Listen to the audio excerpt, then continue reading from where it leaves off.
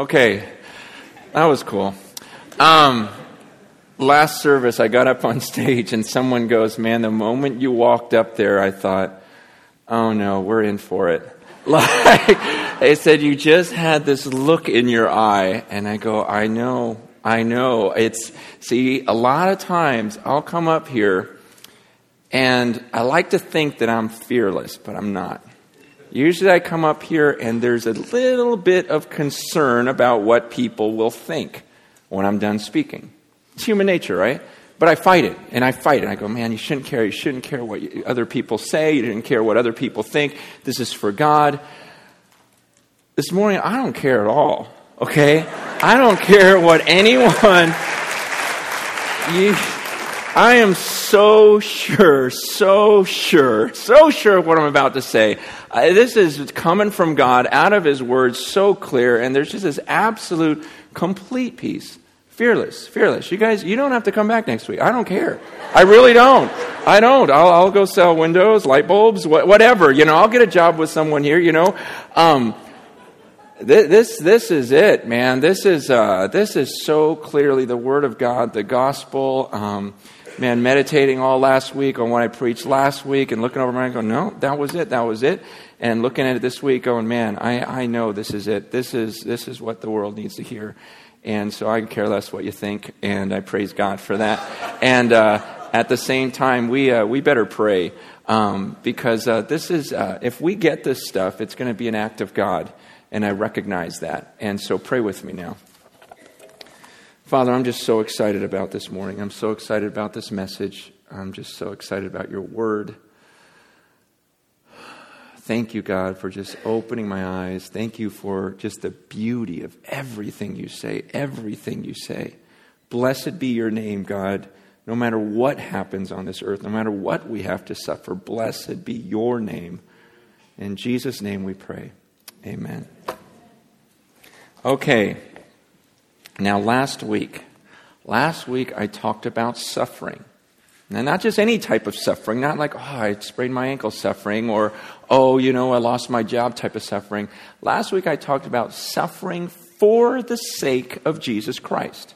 Suffering for the sake of the gospel.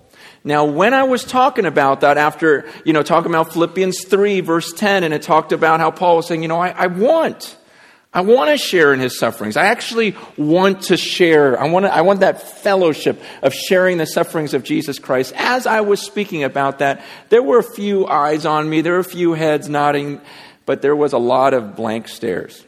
There was a lot of, oh, there he goes again, into his little radical Francis trip about suffering and doing these crazy things for Jesus. That's just him. And I just saw a lot of dismissing of, that's just the way he is. And he's probably just taking this little verse out of context. And I think I'm good at reading people at this point. And I want to ask the question, am I taking one obscure verse about suffering and building this whole theology around it? Or could it be that everyone else is taking a few verses and preaching those same verses over and over and over and over again to where we actually believe in our mind that God wants us to live a comfortable, safe life here on earth? I just want to see who is really taking things out of context here.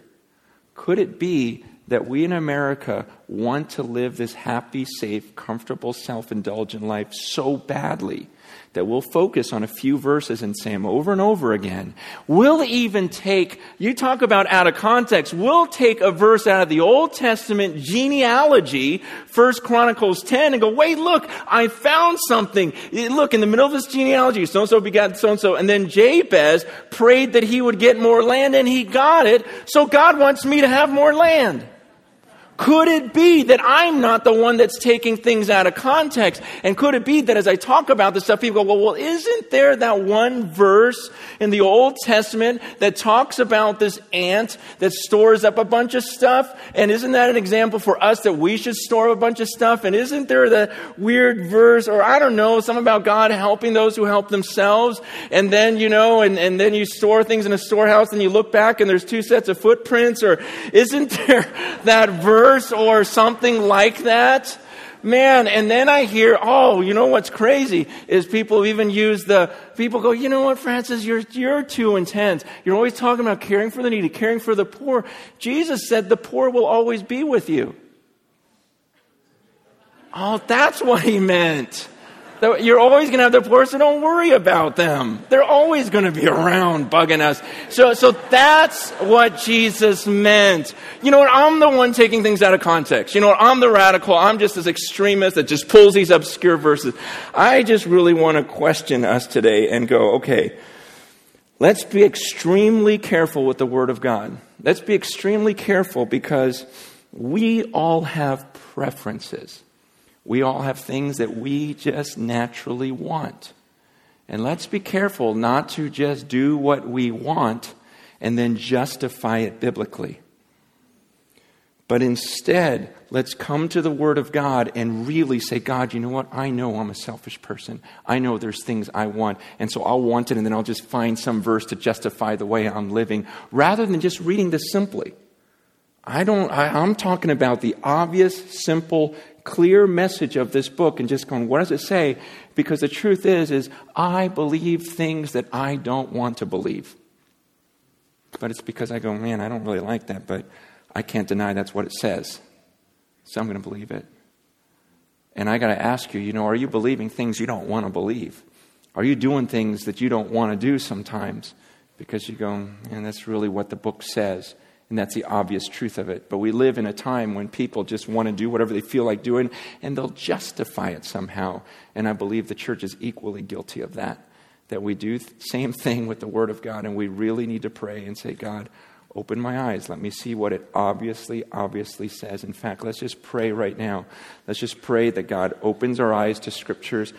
God, please, Lord, please, open our eyes. Help us to see the obvious truth of your word. And God, may we not manipulate. May we not explain things away. May we just look at the obvious message of your word. In Jesus' name we pray.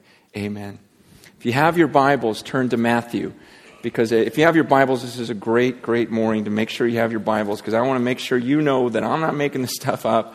And for those who don't have your Bibles, we'll put the Bible on the screen, the verses on the screen, and you can look at your neighbor who has a Bible and say, is it really in there? And they'll go, it really is in there. He didn't change anything. It's there. Matthew, we'll just start in Matthew. Matthew chapter 10, verse 34. This is Jesus. Jesus says, do not think that I've come to bring peace to the earth.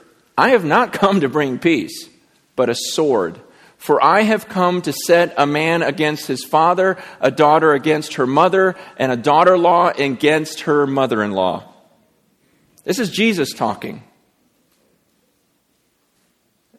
He goes, did you guys think I came to bring peace? Did you think I came so you could have good family time? No, I didn't come to bring peace. I came to bring a sword. Some of you are going to follow me, and you know what? Your own family is going to hate you for it.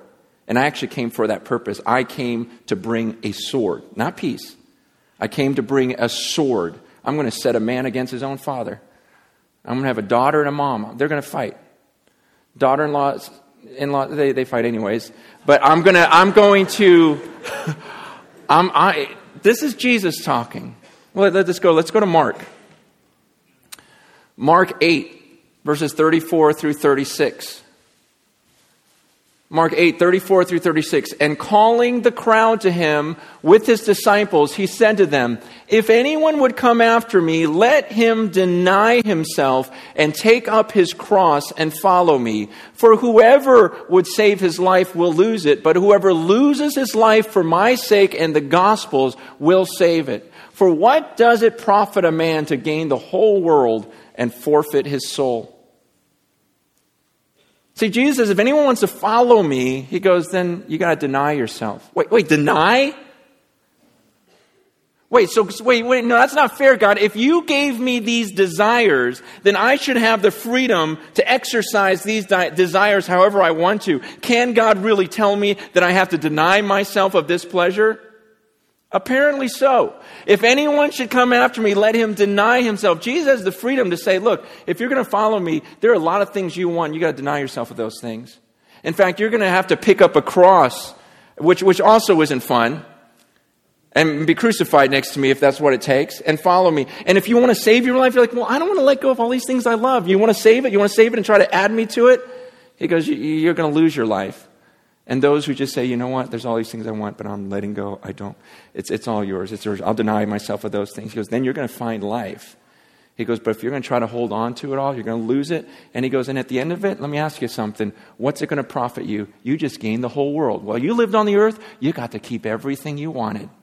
But guess what happens at the end? You forfeit your soul. Was it worth it to you? Was it worth it? Jesus says, look, this is what it takes to follow me. Let's go to Luke. Luke chapter 6, verse 22.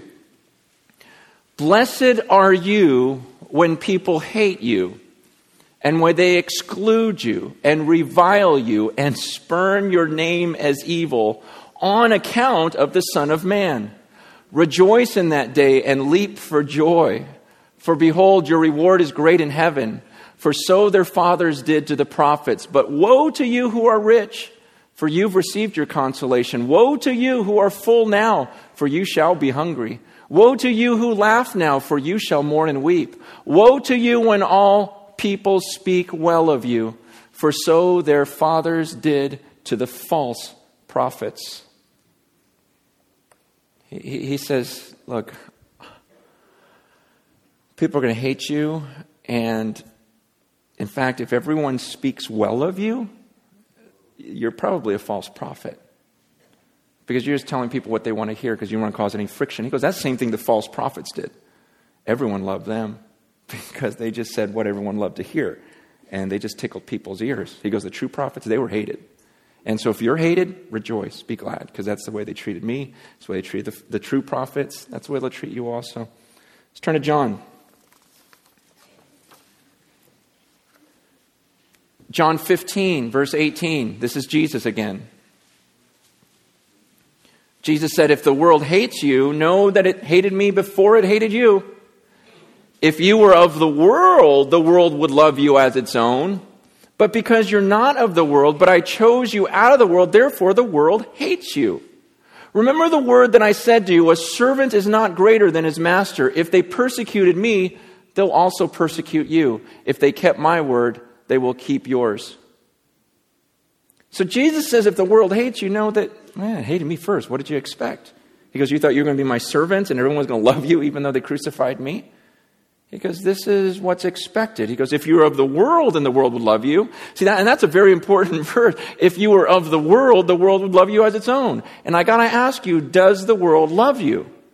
Does the world love you? Because if it does, it's because you're of the world.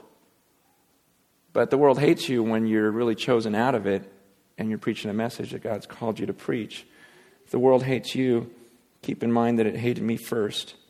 And I was thinking about this and I thought, okay, if Jesus lived in Simi Valley, think about Jesus, everything you know about his personality, all these crazy sayings that he says, would people love Jesus in Simi Valley? Is Simi Valley so different from Jerusalem back then? And we go, oh, no, he would love him. We would love him here in Simi Valley. Or would he attack many of these things that we just cherish so much to the point where people would write him off as a radical and hate him? I have a question that I was thinking about. I don't remember if it was last night or this morning. And it's this. How did John 3:16 get so popular? First time this ever entered my mind, a random thought. How did John 3:16 get so popular? Football, yeah, Monday Night Football helped. I remember that. But I think before that, he was doing pretty good. John 3:16, how did it get so popular? Because I'm going, okay, how come this one's not as popular as John 3:16? It's also in John. Monday Night Football, I know, but why didn't we put this on Monday Night Football? You see, because I was just thinking about this. I go, there's certain verses, because we like, and hey, don't get me wrong, I like John 3:16. That's a cool verse. I'm just saying, aren't we supposed to treat everything kind of equally? Well, Jesus said this, he said this. Why do we just take a couple of verses and say, we're just going to talk about this, this, this? And even for me to question John 3:16, some of you are going, ooh, blasphemy. That is the sacred verse. How did it get to be that? It does feel good. And that's fine. Some things are supposed to feel good. I'm just going, why don't we make some of these other ones a little more popular? Why don't we hang these at football games? It's weird, but, I don't think I'm the one that's taking things out of context and just, pulling obscure things with Matthew, Mark, Luke, John. Let's go to Acts. Acts chapter 5. Remember, Jesus says, look, they're gonna persecute you. And guess what happens in Acts? I'll give you a wild guess. They got persecuted. Jesus says, if you follow me, they're going to persecute you because they persecuted me. And so here we have in Acts chapter 5, verse 40. And when they called in the apostles, they beat them and charged them not to speak in the name of Jesus and let them go. Then they left the presence of the council, rejoicing that they were counted worthy to suffer dishonor for the name. So think about this. The disciples, they start preaching and they get persecuted. They get beat up, and I'm guessing this isn't a little swat on the hand. Based upon what they did to Jesus. They were beat. And what did they do? Well, Jesus said they were going to beat, and Jesus told them, get beat. And Jesus says, you know what? And go out rejoicing. So what did they do? They went out rejoicing that they were counted worthy to suffer dishonor for the name. That is such a beautiful picture. Such a beautiful picture. Let's go to Romans. Are you noticing a pattern yet? Matthew, Mark, Luke, John, Acts, Romans. You'll catch on. The Spirit Himself bears witness with our spirit that we are children of God. Okay, that's a beautiful verse. I mean, the Spirit bears witness with our spirit that we are children of God. And if children, then heirs. Amen? Heirs of God and fellow heirs with Christ, provided we suffer with Him. Wow, are you kidding me? I mean, I've always heard it stop right there. It goes on, provided we suffer with Him. What does provided mean? Yeah, that's what I thought too. Provided we suffer with Him in order, do you know what that means? In order that we may also be glorified with Him. For I consider that the sufferings of this present time are not worth comparing with the glory that is to be revealed to us. So we're heirs, man. We're heirs, fellow heirs with Christ, provided we suffer with Him, in order that we may also be glorified with Him. 1 Corinthians. This is that famous verse. I love it, where Paul says, it's kind of famous. A few of us know it. 1 Corinthians 15:19. If only for this life we have hope in Christ, we are to be pitied more than all men. Right? Paul says, look, if this is it down here on earth, then you should pity me. Because Paul talks about, man, I've been beat up. Everyone's trying to kill me. And he goes, if this is it, then I'm the biggest fool in the world. I should be pitied more than anyone. But the problem with this verse is, who would really say that about you? See, because the truth is most of us, even if there is no heaven, our life on earth was pretty good. People don't pity the way we live. In fact, many of them are envious and going, man, I wish I had everything you had. I wish my life was as comfortable as yours. Paul says, you know what? If this is all I got, then pity me. But I'm not living for this life. I'm living for the next. And that's why later on, verse 30 to 32, he says, and as for us, why do we endanger ourselves every hour? Because he wouldn't have to do that. I die every day. I mean that, brothers. Just as surely as I glory over you in Christ Jesus our Lord, if I fought wild beasts in Ephesus for merely human reasons, what have I gained? If the dead are not raised, let's eat, drink, and tomorrow we die. He goes, you know what? If this is all there is, then you know what? Spend everything on yourself. Have a great time. Build a safe, comfortable life. But Paul says, because this isn't where it is, I die daily. I go out, I let people beat me up, whatever. And if there's no heaven, man, this is stupid. And you should just pity me. But because I know there is, I'll take it. 2 Corinthians. 2 Corinthians chapter 1. For as we share abundantly in Christ's sufferings, so through Christ we share abundantly in comfort too. If we are afflicted, it's for your comfort and salvation. If we are comforted, it is for your comfort, which you experience when you patiently endure the same sufferings that we suffer. Our hope for you is unshaken, for we know that as you share in our sufferings, you will also share in our comfort. Matthew, Mark, Luke, John, Acts, Romans, 1 Corinthians, 2 Corinthians. Guess what I'm going to do next? You guys don't even know what comes next. Galatians. It's Galatians. Okay, in Galatians 6, you see, there are people who can avoid suffering. In fact, he talks about them in Galatians, so not everyone has to suffer. Galatians 6:12, it is those who want to make a good showing in the flesh who would force you to be circumcised, and only in order that they may not be persecuted for the cross of Christ. Paul says there's those people who avoid suffering. They're the ones who will say, oh yeah, you got to do this, when they're in the company of those who say you have to be circumcised, and suddenly, oh yeah, I agree with you too. He goes, you know why they go around agreeing with everyone? It's because they don't want to be persecuted for the cross of Christ. That's why they don't say anything. That's why they don't ruffle any feathers, they don't stir the waters, they don't shake things up, because you sure wouldn't want to get persecuted. Ephesians 6, verse 11, put on the whole armor of God that you may be able to stand against the schemes of the devil. For we do not wrestle against flesh and blood, but against the rulers, against the authorities, against the cosmic powers over this present darkness, against the spiritual forces of evil in the heavenly places. Paul says, listen, if you're going to follow Jesus, you're entering into a war, and this isn't even a normal human war. This is a step above that. All hell is going to be against you. And you're not wrestling against just flesh and blood. It's not like a fighting match between you and one other human being. Now you've got the forces of hell going against you. And so you better be ready, because this is a battle and this is a serious wrestle. And you better have the whole armor of God on you, because this isn't a little happy club that you've joined. This is a war. This is absolute war. Philippians. Thank you. Philippians. For it has been granted to you that for the sake of Christ you should not only believe in him, but also suffer for his sake. Is there any confusion to this verse? It has been granted to you that for the sake of Christ you should not only believe in him, but also suffer for his sake.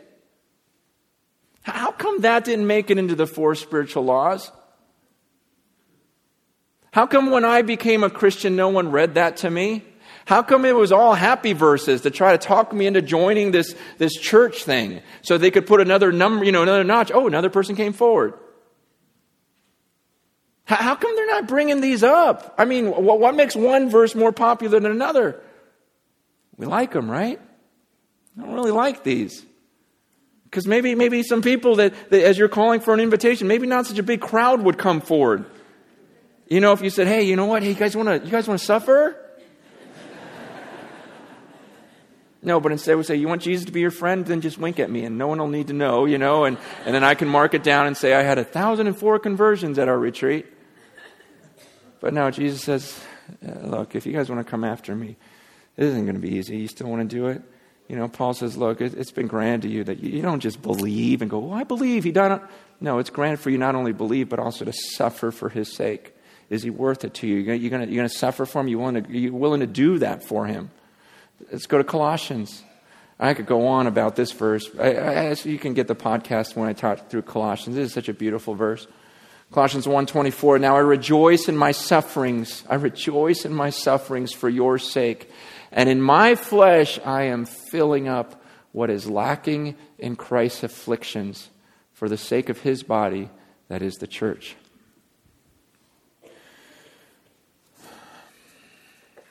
1 Thessalonians chapter 3. For when we were with you, we kept telling you beforehand that we were to suffer affliction, just as it has come to pass, and just as you know. So Paul says, look, when we were with you, we kept on telling you beforehand. We didn't hide it from you. We didn't say, hey, you know what? God's going to give you this great life. It's going to be awesome. He goes, we didn't tell you that. We kept on telling you beforehand, you're going to suffer affliction. We're going to suffer affliction. We're about to get beat up here for what we believe. You know what? This is not a popular. We kept telling you just as it has come to pass and just as you know. See? And it happened. 2 Thessalonians 1, verse 5. This is evidence of the righteous judgment of God, that you may be considered worthy of the kingdom of God, for which you are also suffering. You see, it's just taken for granted. Jesus said, you're going to follow me, you're going to suffer for it. And then he goes, you know what? See, here it is. You're suffering. All Christians, all true followers of Jesus Christ will suffer. It's only the false prophets. It's only the people that are worried about everyone else that they're not going to be hated because they're of the world. But he goes, you guys are suffering. 1 Timothy 1:18. This charge I entrust to you, Timothy, my child, in accordance with the prophecies previously made about you, that by them you may wage the good warfare. Paul's writing this young pastor, Timothy. He goes, and I'm writing these things because you need to fight. You got to fight in this war. Some of you may go, well, that doesn't totally seem like suffering that much. All right, then I'll make up for it in 2 Timothy. Okay, maybe he didn't talk about it a lot, so 2 Timothy chapter 1. 2 Timothy 1. He goes, therefore do not be ashamed of the testimony about our Lord, nor of me his prisoner, but share in suffering for the gospel by the power of God. And then in chapter 2, he says, share in suffering as a good soldier of Christ Jesus. In chapter 3, he says, indeed, all who desire to live a godly life in Christ Jesus will be persecuted. And then in chapter 4, as for you, always be sober-minded, endure suffering, do the work of an evangelist, fulfill your ministry. Suffering, suffering, suffering, suffering. Titus. For there are many who are insubordinate, empty talkers and deceivers, especially those of the circumcision party. They must be silenced, since they are upsetting whole families by teaching for shameful gain what they ought not teach. Because you got to understand, people are going to be against you. They're going to shame you. They're going to go after you. Philemon. I would have been glad to keep him with me in order that he might serve me on your behalf during my imprisonment for the gospel. Hebrews. This one brings chills to me. Hebrews. Oh, I love this. So Jesus also suffered outside the gate in order to sanctify the people through his own blood. Therefore, let us go to him outside the camp and bear the reproach he endured.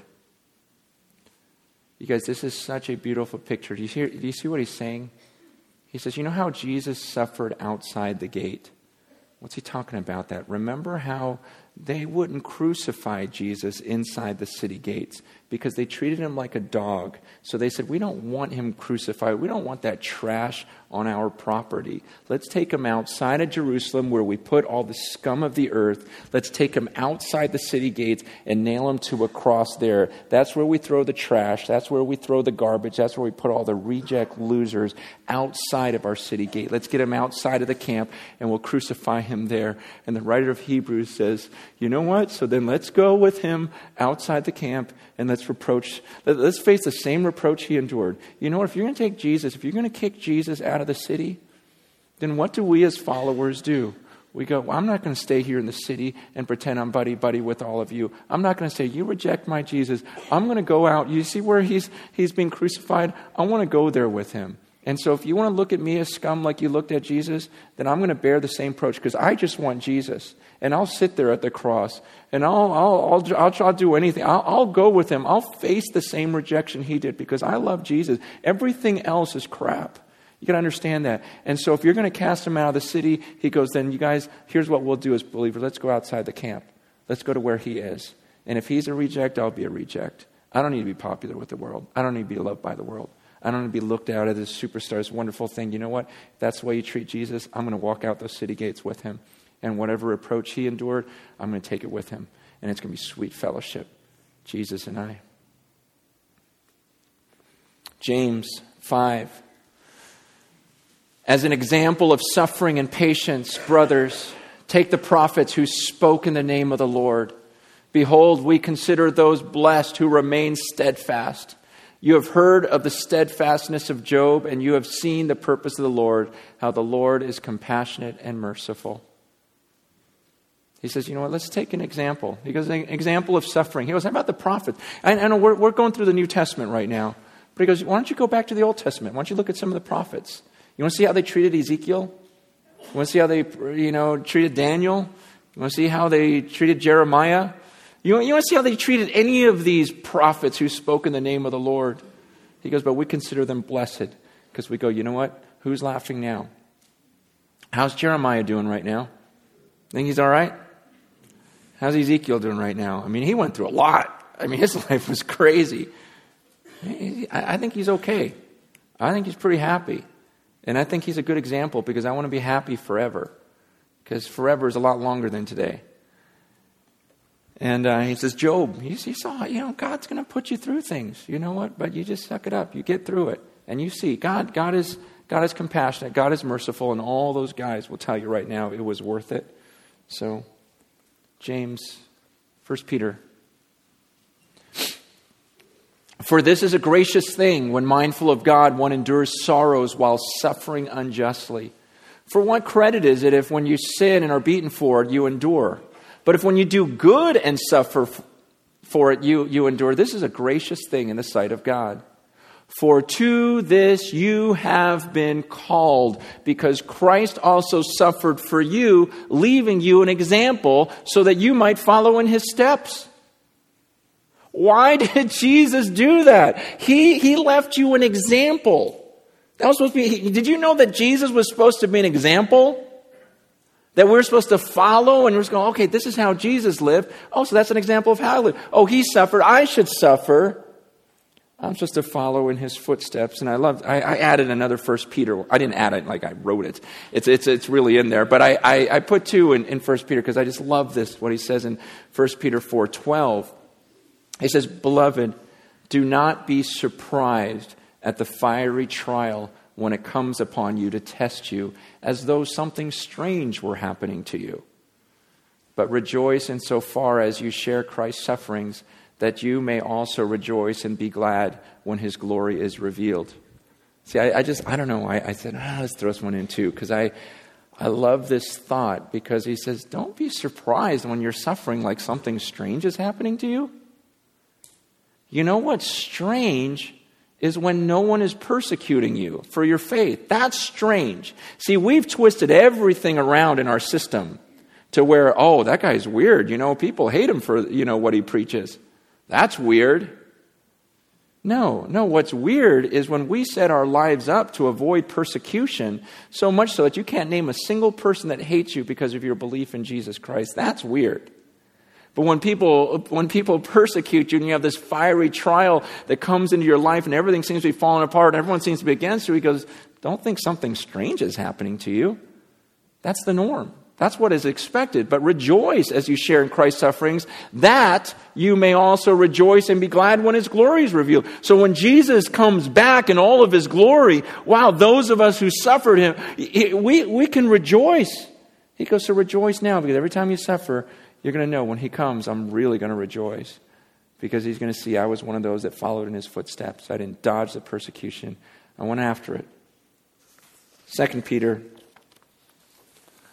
And many will follow their sensuality, and because of them, the way of truth will be blasphemed, and in their greed, they will exploit you with false words. 1 John 3. Do not be surprised, brothers, that the world hates you. Okay? Put that on a keychain. 1 John 3, 16 through 18. Here's 1 John 3, 16. Let me do that one. By this we know love, that he laid down his life for us, and we ought to lay down our lives for the brothers. But if anyone has the world's goods and sees his brother in need, yet closes his heart against him, how does God's love abide in him? Little children, let us not love in word or talk, but in deed and in truth. He goes, would you guys quit talking? There's people that are starving out there. How in the world, if you're not laying down your life for them, can the love of Christ be in you? He goes, let's stop talking. I know a lot of you guys want to instruct me on stuff because you've studied this, studied that. You know who I listen to? Because I do listen to people. I listen to people who do things. I really do. I know a lot of you have an incredible mind and you've studied for years in your classroom or in your office, and that's great. I'm glad you're smart. But it's those who don't talk, but they actually do something with their lives. They actually sacrifice and suffer. Man, I'll sit at those people's feet for hours and just go, tell me more. Tell me more, because I want to be like you. Because we were so good at talking, and Jesus says, you know what? I laid down my life for you. Remember, that was supposed to be the example. You follow in my footsteps. He goes, so shouldn't you lay down your lives for the brothers? And so if you're doing well and someone else is suffering, shouldn't you follow my example and suffer yourself for the sake of others? Because that's what I did for you. So quit talking about it. That's cute that you got Bible study, but why don't you do something and actually help those people? 2 John 7. For many deceivers have gone out into the world, those who do not confess the coming of Jesus Christ in the flesh. Such a one is the deceiver and the antichrist.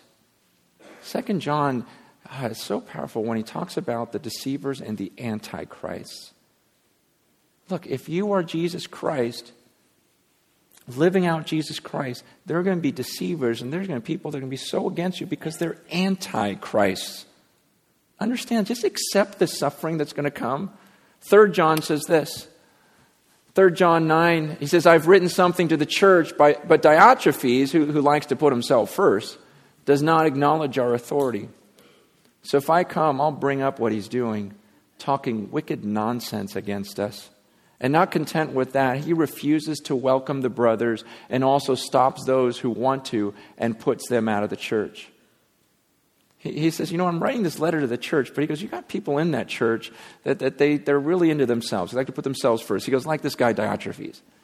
He doesn't even acknowledge, my authority, John says. So when I come, I'm going to bring up what he's doing, how he talks wicked nonsense against us. You got to understand the gossip that goes around. When someone follows God, people are going to speak against him. People are going to speak against her. Why? Because we don't like this. And they'll even put people out the church and make them sound like the blasphemers. For example, in Jude 8.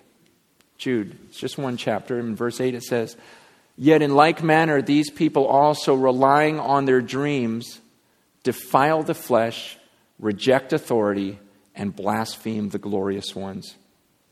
They blaspheme the glorious ones. So those ones on the earth that, man, these are the glorious ones in God's eyes. Precious in the sight of the Lord, the death of one of his saints. God looks down at certain people and goes, oh man, that's mine. Like the Apostle Paul, oh, he's so beautiful to God, but everyone else treated him as the scum of the earth. And he goes, my glorious ones, they're going to blaspheme them.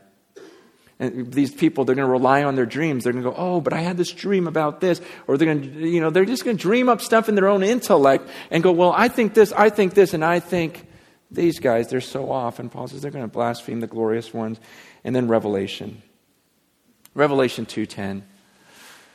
Last book of the Bible. Do not fear what you're about to suffer. Behold, the devil's about to throw some of you in prison, that you may be tested, and for 10 days you'll have tribulation. Be faithful unto death, and I'll give you the crown of life. Amen? He says, look, this is going to stink. Some of you are going to suffer so much. Some of you are going to be thrown into prisons, and you're going to be tortured. But hold on. Okay, be patient. Even if they kill you, just let them. Because when it's all done, you're going to receive the crown of life. I'll give you the crown of life. But your job, be faithful even to death. Now, I've heard it all my life again. well, the reason why we're not getting persecuted is because we live in America. I don't believe that. You are not being persecuted. If you are not being persecuted, it's because you purposely avoid persecution. Because if Jesus lived in America, he would be persecuted. You know why? Because he didn't know how to keep his mouth shut.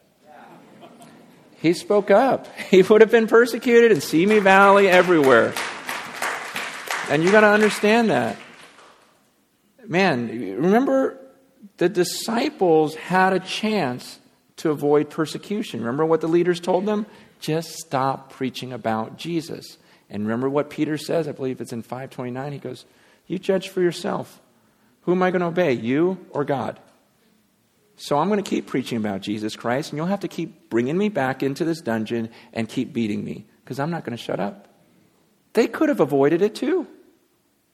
Paul would have lived a lot longer if he didn't go to such dangerous places and just kept himself safe. Go into a gated community and just have fellowship, Just have fellowship with your Christian friends. Lock that garage door, let a few Christians in, go to church, have Bibles, and then come back in. Paul could have lived a long time.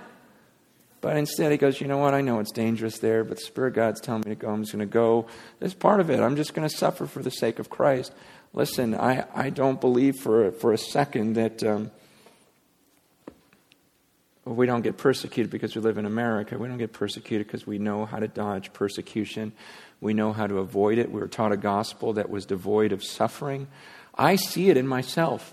I was watching really closely this week, and I saw time after time where, normally I know what I would say to this person to avoid persecution. And it's like, no, I'm chickening out. I'm just not saying it. I'm not talking about being a jerk. I'm not talking about, some people, go, everyone hates me because I'm a Christian. No, they just hate you because you're annoying. I'm talking about those times, because they hate you if you weren't a Christian. Okay, I'm talking about those times when you in love just look someone in the eyes and go, I'm sorry, but this is clearly what the Word of God says. And some of you that are my friends right now and are going, oh, yeah, just wait till you break a command in the law of God and you want something so badly, and I come and I show you, no, you can't do that. We'll see how much you love me then. Because many have left once they hear it. And I just notice in my own life, man, I don't like pain. You think I came up with this because it's what I wanted? I'm just going, no, I can't deny what it's in every book of this. It's all over. And how do we miss it? We miss it. Someone came after service and go, I feel like you just read out of a whole different version of the Bible. Like someone just handed me I didn't know. How do we miss these things when it is a major, major theme of Scripture is followers of Christ will be hated, will be persecuted, but it's worth it. And let me just say, be so careful that you don't spend your life fighting for what you want.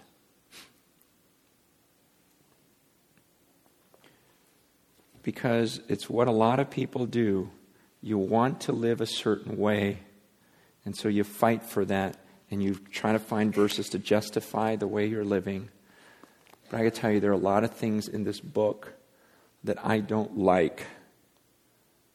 You think that I heard about Jesus and I hear about the suffering and go, oh, cool.